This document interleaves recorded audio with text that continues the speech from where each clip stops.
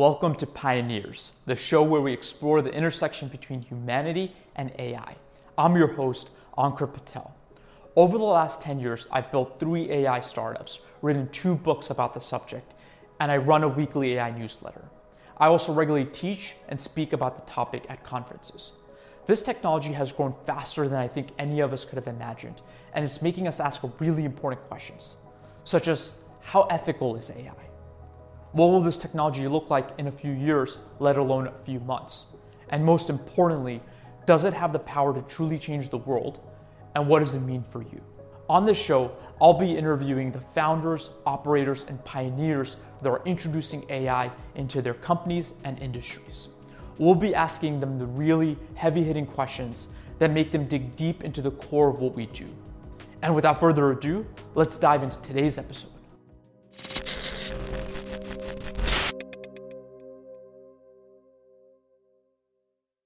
Hey everybody, welcome to this week's podcast. I'm Ankur, the host of this podcast, Pioneers. And this week I have a very good friend that I'd like to welcome to the podcast. We do work with him today. Meet Miguel Guerrero, the founder and CEO of Otis. Miguel, great to have you on the show. Thanks for having me, Ankur. I think a lot of our audience would love to hear your founder story, how you got to where you are today, being as young as you are and having the successes that you've had to date. So could you maybe walk us through this journey that you've had to go through? Yeah, absolutely. I like to think about my journey as something that's non-traditional. Today, I work on a startup called Otis AI. It's a automated ads platform, but I actually started my entrepreneurial journey in the gaming industry. So I started the largest Minecraft server in the world, and I scaled it to 5 million users. I got into it because I really enjoyed playing video games. So I played Minecraft with my family, and it just started growing in popularity because we had a unique approach with a virtual economy and other custom software in the game that made it unique for players.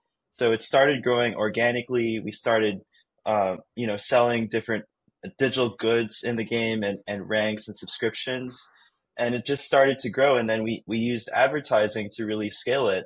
And through that, I learned a lot about scaling infrastructure and building product teams and a profitable recurring revenue business. And I took that knowledge, like the technical knowledge that I had gained from that experience, I applied to other ventures in the future.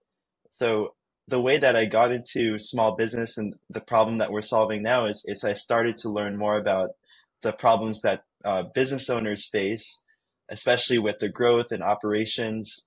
And I founded a mobile payments app called Taboo, which would allow people here in New York to open and close their tab at different venues. And we integrated with the machines at the back of the bar, at the back of the restaurant.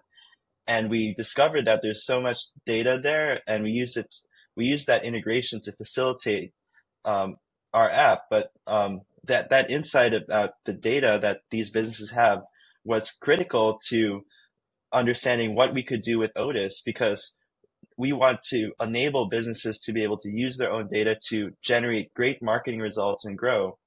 And that's how I met my co-founder for Otis, Clarence, because Clarence, he had recently built and scaled his own online ordering company to 10,000 merchants, and he had sold it recently to the largest payment processor, First Data, in an 8-figure exit. And so we came together and we thought, if enterprises and mid-market businesses are buying this data from the payment processor, why can't we take those powerful enterprise level strategies and make them more simple and accessible for small businesses as well? And I think that's a great segue into how automation and AI has really unlocked that. That's a great journey. And I think it forced you to kind of go through a couple of different industries, right, along the way, gaming, and then to where you are today. So let's talk a little bit about ads.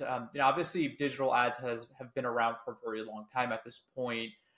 There have been a lot of software vendors that have basically been in this space building good products. Where do you see is your opening to go and compete with the existing players that occupy the ad world right now? Yeah, I think a big underserved segment of the market has always been these long tail businesses. So startups, small and medium businesses that aren't spending like millions of dollars a year or a month, like on their marketing.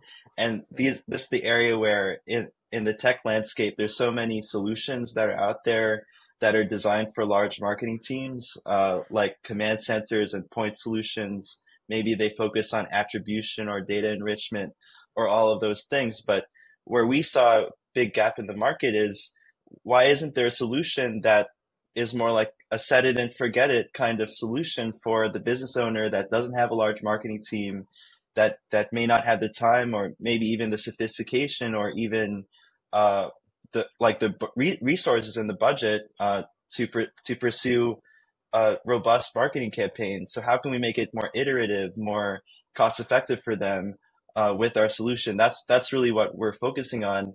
And I think the introduction of a few things like how automation and AI has really advanced in its ability to reduce friction for customers that are coming into these kind of applications, make it easy for them to use a platform like ours, and also drive performance. I mean, that's really important. So a lot of people talk about how AI and automation can drive efficacy and improve results in certain like key specific areas. But for me, what I think is really exciting and amazing about all these advancements is actually how it helps the small businesses and the long tail take the powerful enterprise level strategies that are so entrenched in like their manual processes and operational lift and so forth, and make them really simple and accessible for small businesses. And I think these businesses are going to have a huge increase in their overall growth and potential because of everything that's coming out in that area.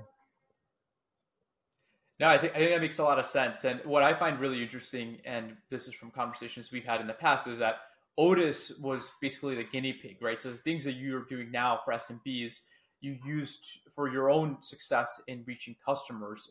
So how did you think about building that first product for yourself, and then ultimately using that same product to scale to more customers?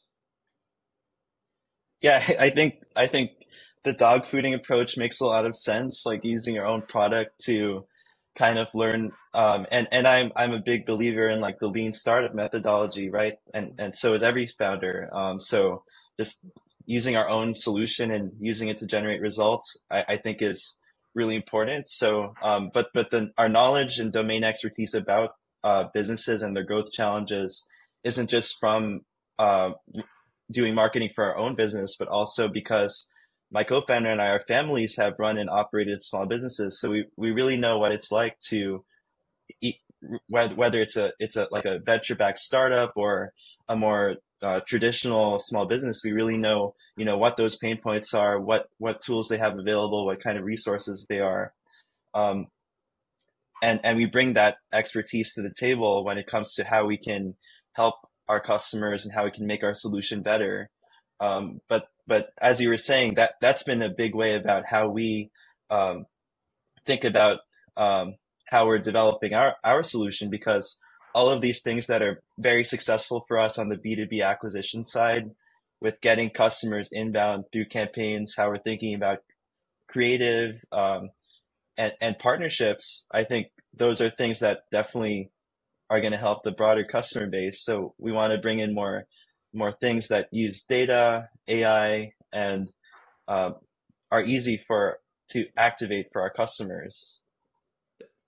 Yeah, it's surprising how data-driven the whole ad world is, right? So the better data that you have, you're using that to optimize who you deliver specific ads to, which means you're getting better click-through rates, better impressions, better conversions, and the more you know about your audience from all that data, the more basically effective the ads are, and you could look at that because the cost per conversion continues to fall, right? So it's pretty remarkable how many companies don't use all of that data. And I think having a player like you kind of go and develop that layer for them so they could use that data immediately to serve up better ads to the right audience, it makes a whole lot of sense to me.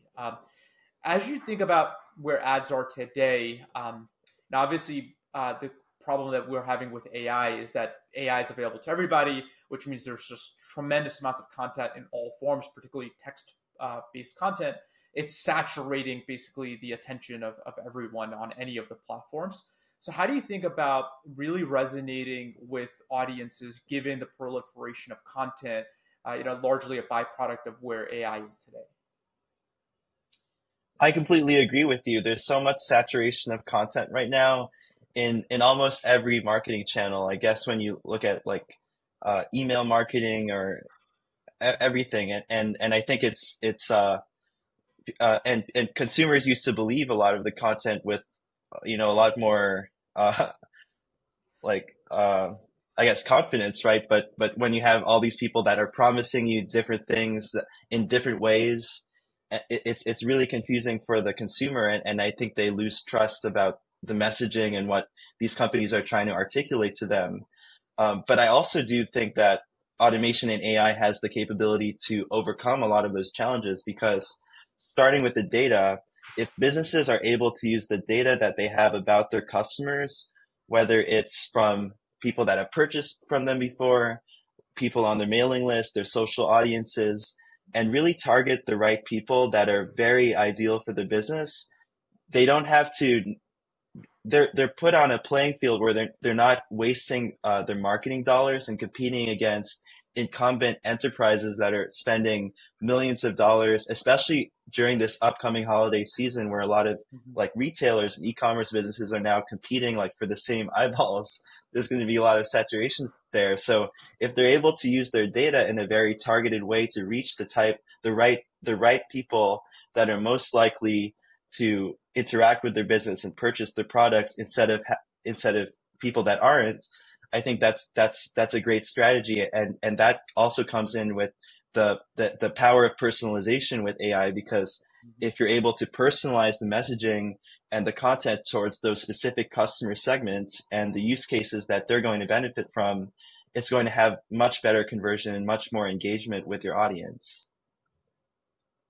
Yeah, that makes a lot of sense. Basically, it's finding people with intent based on data that you have in the past, so that they're most likely to take an action that the user that the person that it has the ad desires, instead of just having like Yeah, I a think spray and pray that's what I'm approach. saying. How like yeah, like people think that because of this saturation, it's going to be harder for you to be a marketer and share your value proposition with your customer base. But actually, all of these capabilities that you now have with your data and targeting and personalization will actually like make it a lot easier for you in a world that ironically has a lot of saturation and where consumers don't even trust the messaging anymore.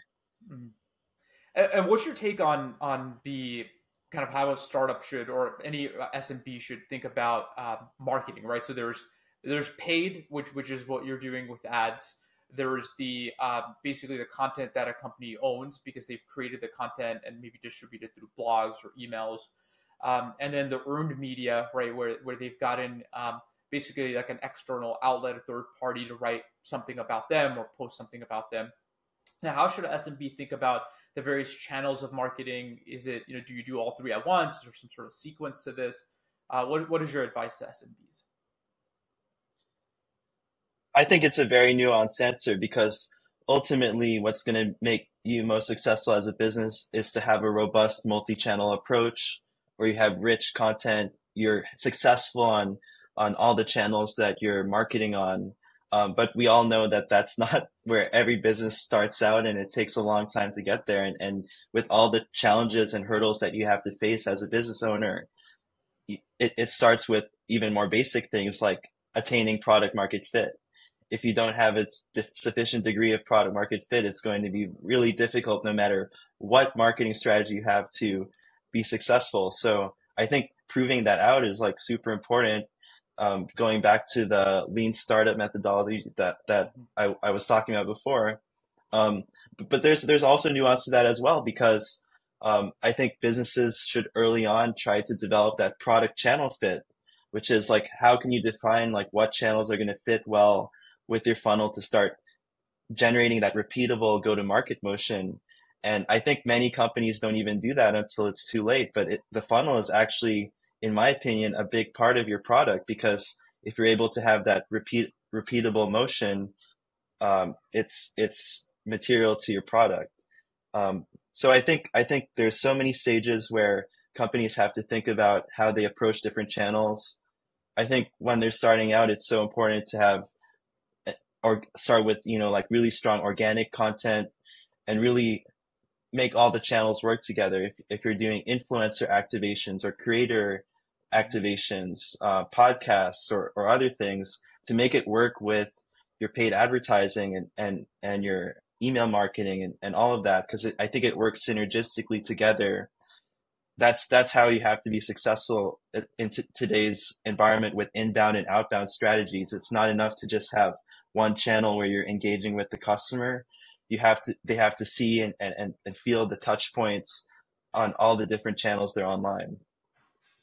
No, Miguel, I think that really resonates with me because I think coming from the investment world where you don't want to have all your eggs in one basket, you want to be able to have basically multiple channels that work for you. Maybe they're uncorrelated. Maybe one hits really well one given month or quarter, whereas another channel doesn't. It helps de-risk the business. So you're not relying on just one channel that goes dry on you. So that makes sense. It's a philosophy that we're taking here at Multimodal as well. And so that really deeply resonates with sort of just my experience.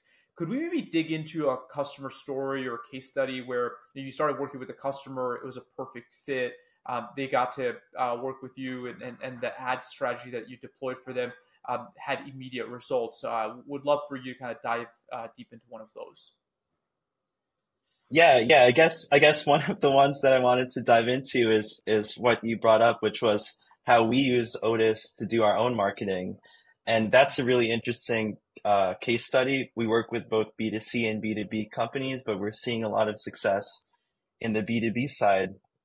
So I think what we were able to do over time is really improve that strategy, but it took a long time. So when we were starting, we didn't have the right messaging. We were getting businesses that to the point earlier that didn't have sufficient product market fit maybe, and they maybe they didn't have a sufficient marketing budget for the system to optimize and improve their results in the way that we want to. So we really were able to improve the marketing and sales qualification there, and introduce a lot of user generated content. So we work with creators, we work with influencers that create videos that are very authentic, that people like and engage with.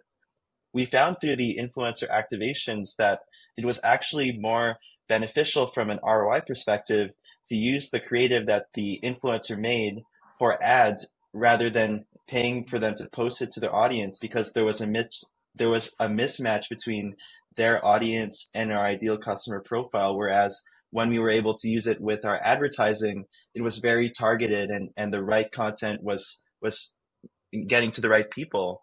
So we started to kind of like diversify that strategy with our content. And with Otis, we were able to, because part of Otis's capabilities is to do the dynamic budget and bid adjustments to shift focus towards the creatives or campaigns or channels that are performing better. So to your point about the multi-channel strategy, that's why it's so important for maintaining resilience of performance between the channels, because things change all the time. So we need to constantly iterate and improve to generate results. And what we were able to do with the creatives is having a variety of creatives, at least 5 to 10 that we were testing at a time, allowed us to understand which creatives had the more bids and budget emphasized for them, because we would shift towards the ones that were doing the best. And how can we double down on those pieces of creatives, look at like what they're saying in the script and other aspects of them, so that we can continue to enhance our content strategy and generate even better results. That's only one part of what we learned through our marketing, but there's so much more with using the data, as I mentioned, the different funnel stages to optimize for people that are more likely to get into that other funnel stage, and qualifying it very tightly, and having a tight feedback loop to continue to optimize. Yeah, that makes a lot of sense. I love that you're dog fooding it from the very beginning, right? I think one of the questions that I struggle with, and I want to see basically how you think about this, is you're obviously a very sophisticated, data-driven company, but how do you make sure that the technology that you're building remains accessible, interpretable by non-technical business people that you operate with, potentially even sell into, right? While still maintaining all of the sophistication you have on the data and AI side of things. That's a great question, because I think for SaaS platforms and any tech-enabled platform, it's often easier to add more complexity to the product, make it more complicated as you continue developing, and it's hard to introduce more simplicity.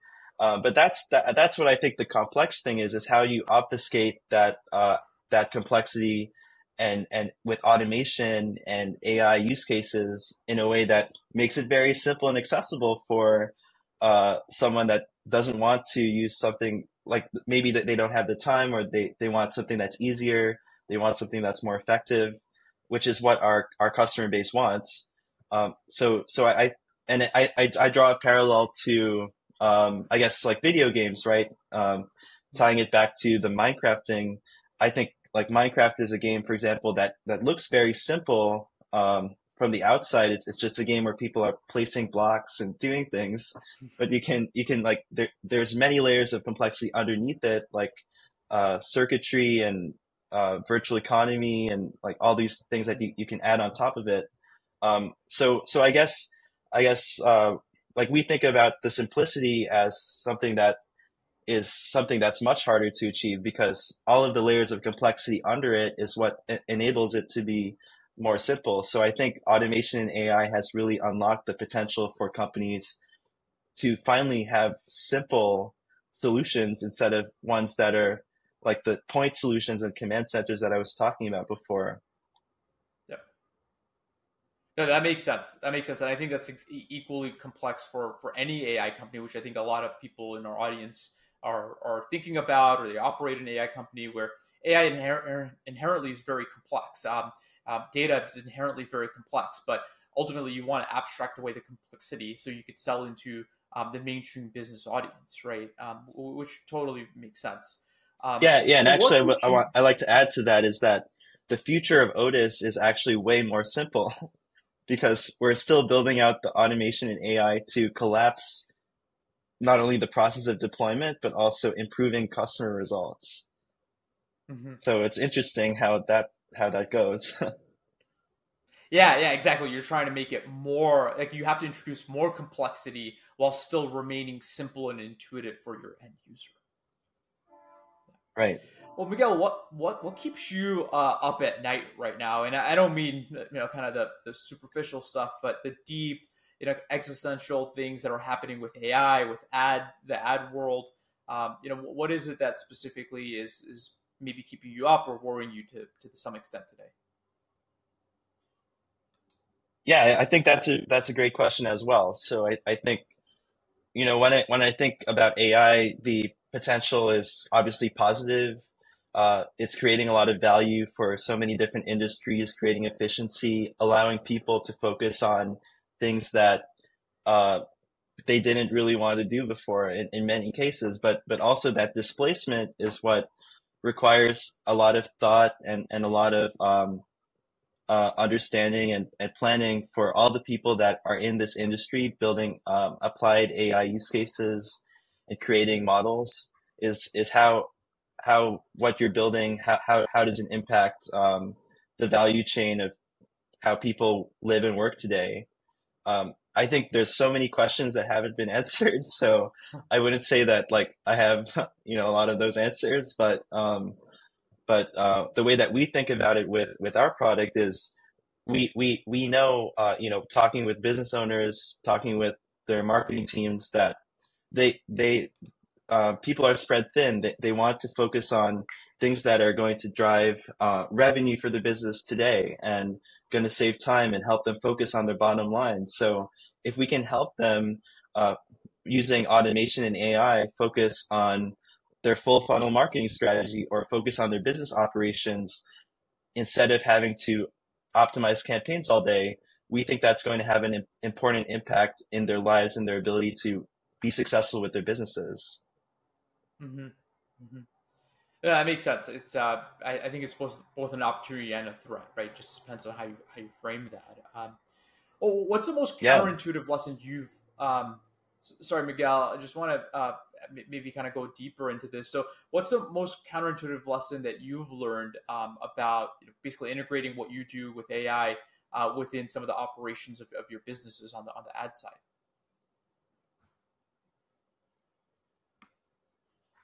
I guess I guess one of the most counterintuitive things is that well, I guess I'd like to ask you, like, is an example of in your work that you've realized is like counterintuitive with your services and your clients. Yeah, yeah. So I think on our side, the surprising thing that the thing that we worried about is like we're operating a lot of people centric operations where there are a lot of people doing something, let's say with documents over and over again. And we thought if we worked on basically automating that portion of their job, that they would be deeply unhappy and they would be resistant to that change, and they would be kind of internal like anti champions, right? They would like push against that. What we found though is that when we go in, we're automating that function, definitely like 80, 90% Yeah. automation there. But a lot of the people that have been doing this for a long time realize that if they could make their jobs easier because AI is there or some technology is there. It means that they can work on the things that they have always wanted to work on that they couldn't work on. So basically, more complex problems that potentially demand more of their attention, right? So they're actually looking at more of this as an opportunity.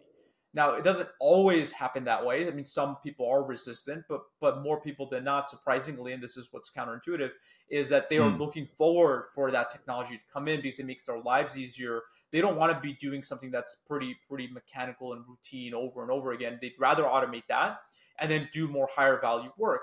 Which I think if that is what we find more and more with companies that we work with, that's a very pleasant finding. That means that a lot of the people that we end up automating at least some of their role for are still going to are still going to be champions of what we do, and they're going to find more meaningful work in the organization above and beyond what they had done in the past, right? So I think that's been a very surprising thing for us to learn as we work with the companies. Wow. Yeah. Yeah. I definitely see that and agree with what you're saying. And I think in the context of Otis, the thing that I think is unconventional is kind of like tangential to that. It's in like the customer education side because small businesses and small medium businesses and startups, especially with the traditional, brick and mortar businesses, when we were starting Otis, we thought, it would be much more of an uphill battle to educate our customer base about being willing to adopt an AI and automation solution and understanding the value of digital advertising. Um, Mm-hmm. but what we did find is that there are many shifts in customer understanding that have happened over time. Because after we incorporated the business, COVID really transformed and accelerated the digital transformation of businesses. So having an online presence became something that was nice to have before, but now necessary for every business owner to be successful. And I think that was a very significant shift that's continuing today. And at the same time, uh, the same thing happened with automation and AI because the commercial and organic success of ChatGPT, for example, it really educated the audience about how AI can help them in their lives, whether it's personal, business, any use case you can think of, and it actually helped consumers. I mean, not consumers, business owners understand why it was necessary, or just started to seek. They're starting to seek how they can use automation and AI and apply it into their business, specifically in their marketing. So now we have businesses that are coming to us that know that they need to apply automation and AI into their marketing that are very aligned with the importance of digital marketing. And also they know that they need to take control of their data to start collecting their data and use it to drive growth for their business. So I think all of those things is something that happened over time, but it's really been a huge paradigm shift for businesses and business owners. Yeah, it's opened up their eyes, right, to new things. Yeah, I'm sure you've read up on OpenAI's Dev Day and what they've introduced, but I'm curious, what do you think is the next big challenge or opportunity even for AI in marketing? Yeah, in relation to OpenAI, there's been a lot of generative AI use cases, and I think some of the things they're working on is democratizing the ability to create new agents and models and things like that. So I I think it's really opened up an opportunity. It's also created a lot of saturation because there's so many people trying to find use cases for this stuff.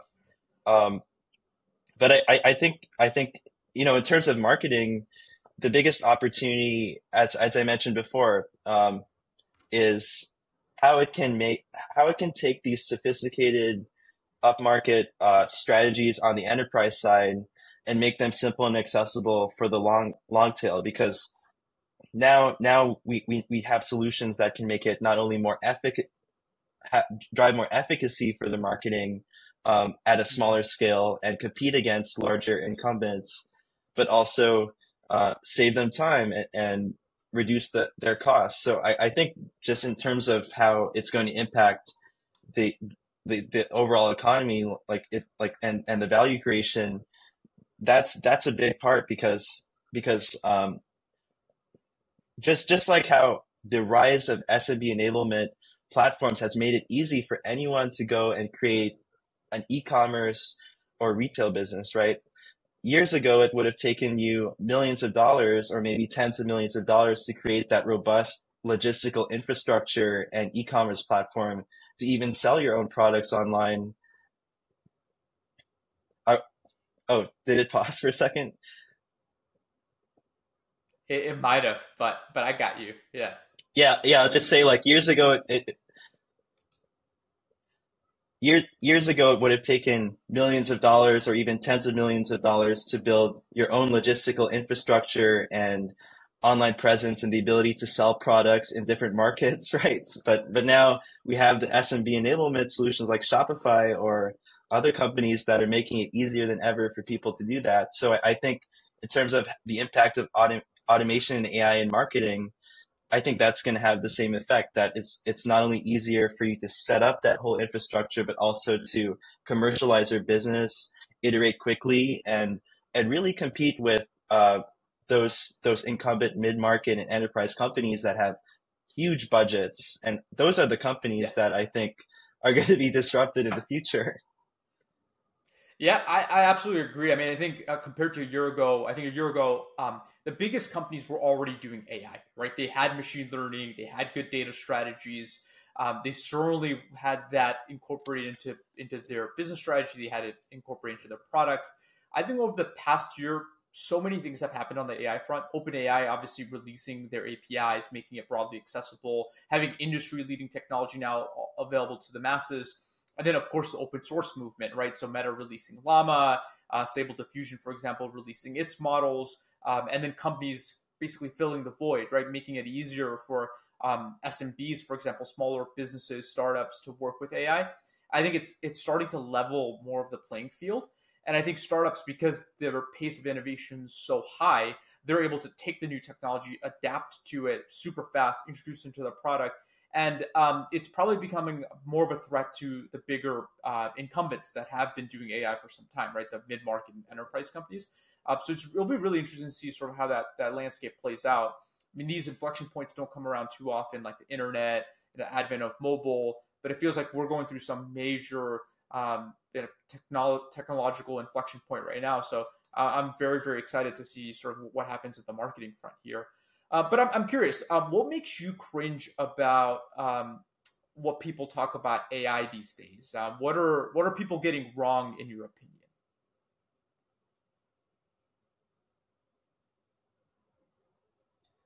I think I think I think I'm in many areas of AI, like I'm as confused as everyone else in terms of what is really going to happen in the future in the next 20 years with AI. That's something that's beyond the scope of maybe our current understanding of where things are going to go. But like what's for sure is that it's going to make our lives easier. It's going to create efficiencies in so many areas.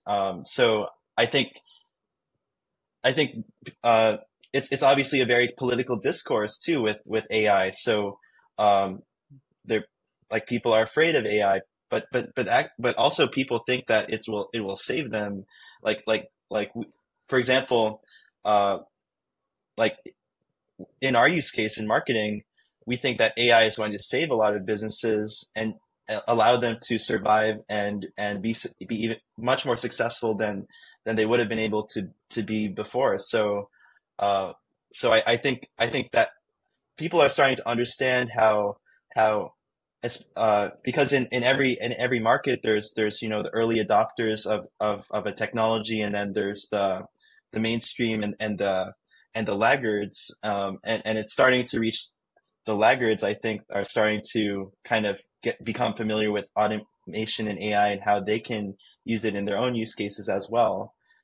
So I think, yeah, I would say I don't typically prescribe to the echo chamber of things. If people are talking about like the same things all the time about AI and like what the dangers are or like what the opportunities are, but I hope to add a meaningful contribution in a certain area where we focus, which is marketing, and I think across the board, across all of the different industries that AI will touch, it's just going to be insane what the impact is going to be. And I think the other point that you had just before about um, the defensibility of enterprises versus small businesses.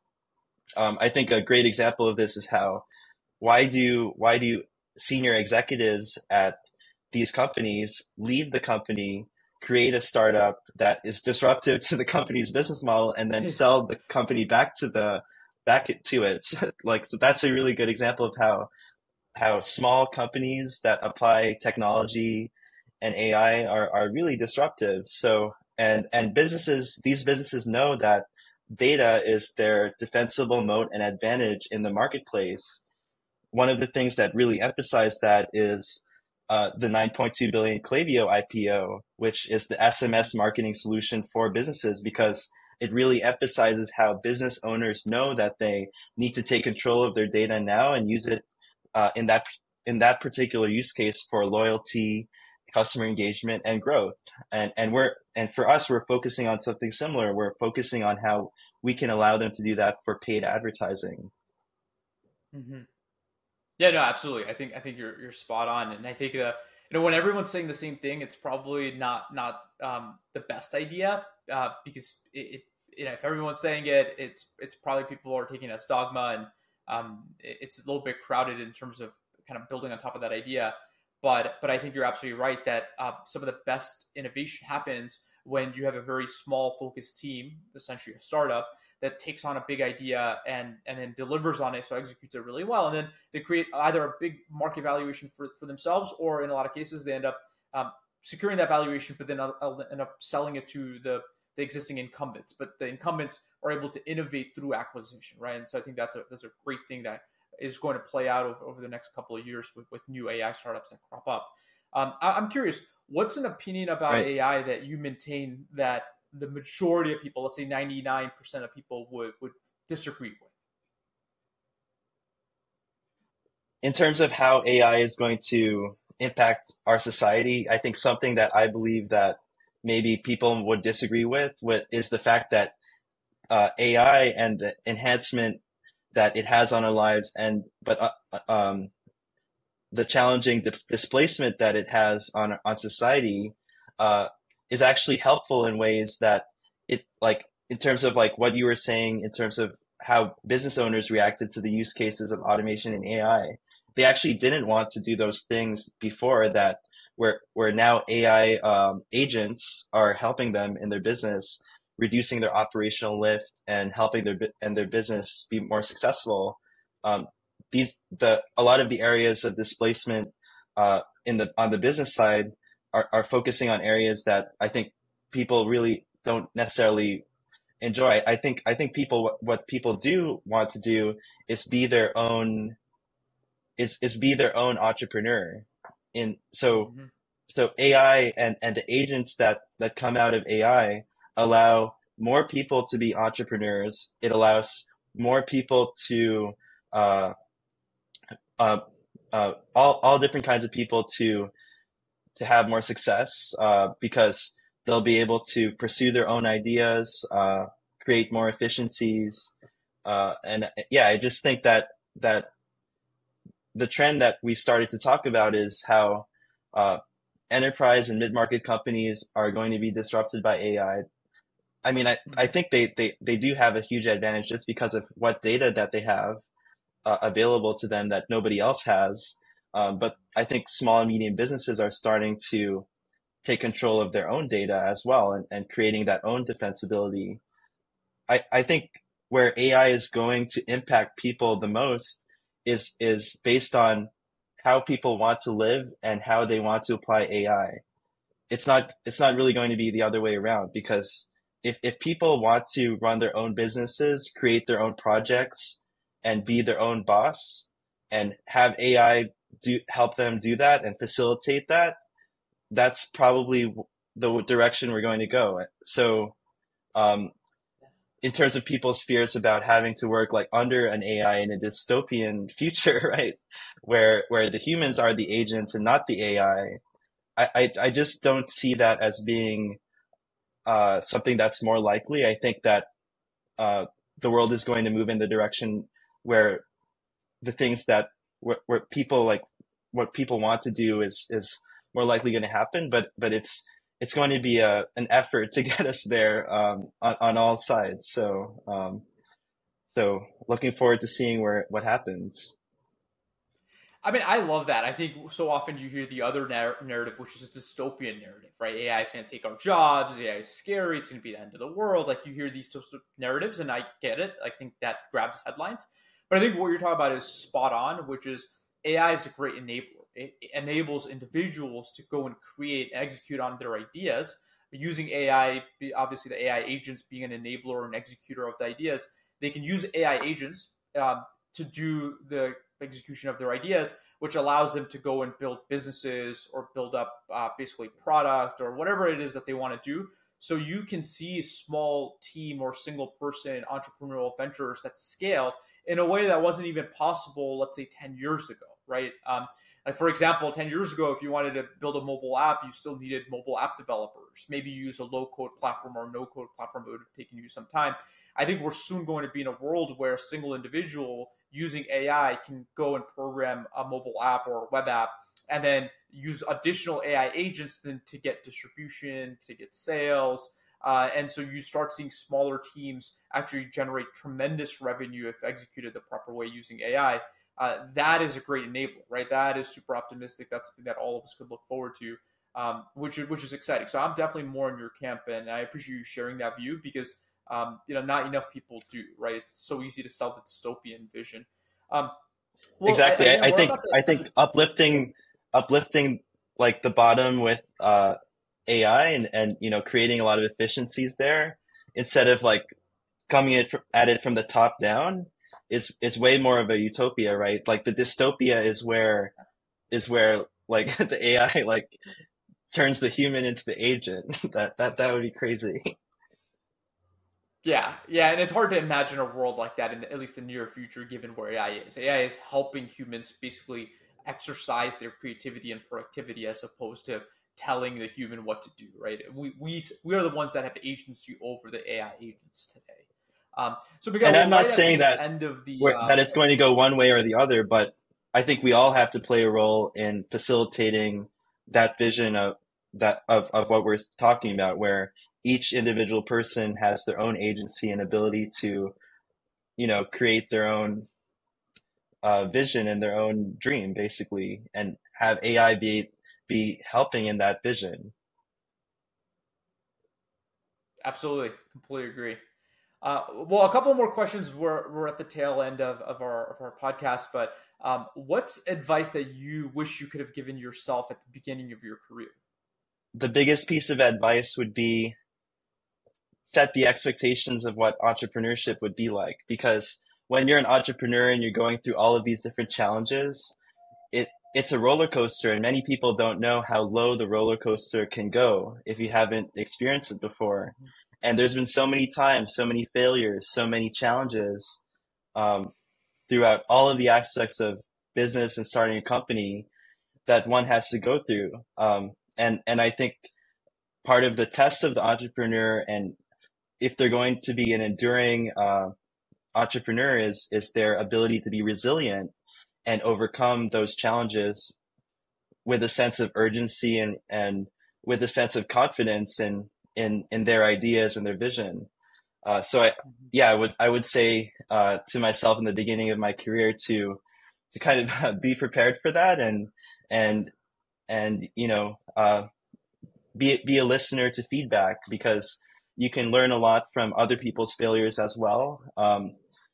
Failure, I think, is a great way to learn and improve, but you can just as easily learn from other people's failures as well by listening to their story and how they have overcome different situations. Yeah, no, I think that's absolutely right. And one of the things that I actually love to do, kind of in that same vein, is read biographies of great founders, entrepreneurs, builders, thinkers, because you'll find that they had to overcome huge huge types of, like, many types of adversity over the course of their career. And people just don't talk enough about that. Not in the modern press, where you see successful IPOs, successful raises, but the struggle, the grit that these individuals needed to get to where they are, that's just not talked about nearly enough. So, thank you for that. Thanks for sharing that. I Well, where agree. can people find you? Sorry, Miguel, what was that? I missed that. I completely agree. Yeah, exactly. In fact, I wish there were a podcast. Maybe that's a podcast for someone else to take on. Is they just interview founders of all types, where they just go through the worst experiences and how they overcame that. Because that is some of the most fascinating conversation that I just don't think people have done enough justice to. Yeah, and I think founders should be proud of their failures, and uh, that's why, like, it's great to share your failures, because it really shows how you've overcome them. Everybody shares success online and through their communication. So I think it just adds a lot of authenticity too. But one other thing I wanted to share too is that that brought it up for me is the book Hannibal and Me. It's about Hannibal the Conqueror. It's a Carthaginian war general whose goal it was to sack Rome, and he was the most successful general of all time by the standards of how he won every battle and was strategic against the enemy.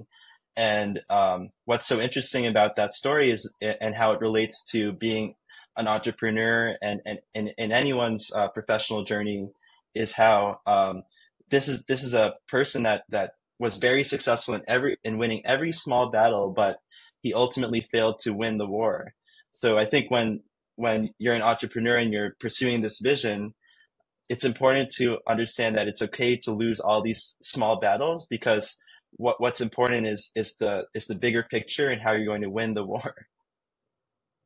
I love that. That is awesome. I haven't read the book, but definitely going to take a look at that. So, well, awesome, Miguel. It's been great chatting with you. Where can people find more about you or your company? If you have any call to action for our audience, would love that. Thank you. I appreciate the opportunity to be on the podcast. And yeah, if you think Otis could be helpful for your business, you can go to our website, meetotis.com, and sign up. And if you want to connect with me, I'm also based in New York City and love connecting with other founders, business owners, and people that are interesting. So you can connect with me on LinkedIn or Instagram.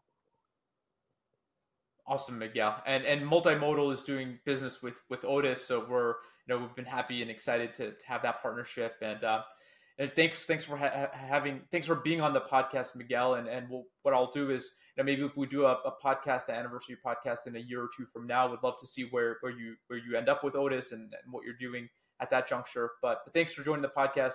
It's been a pleasure to have you. Thank you. This was great.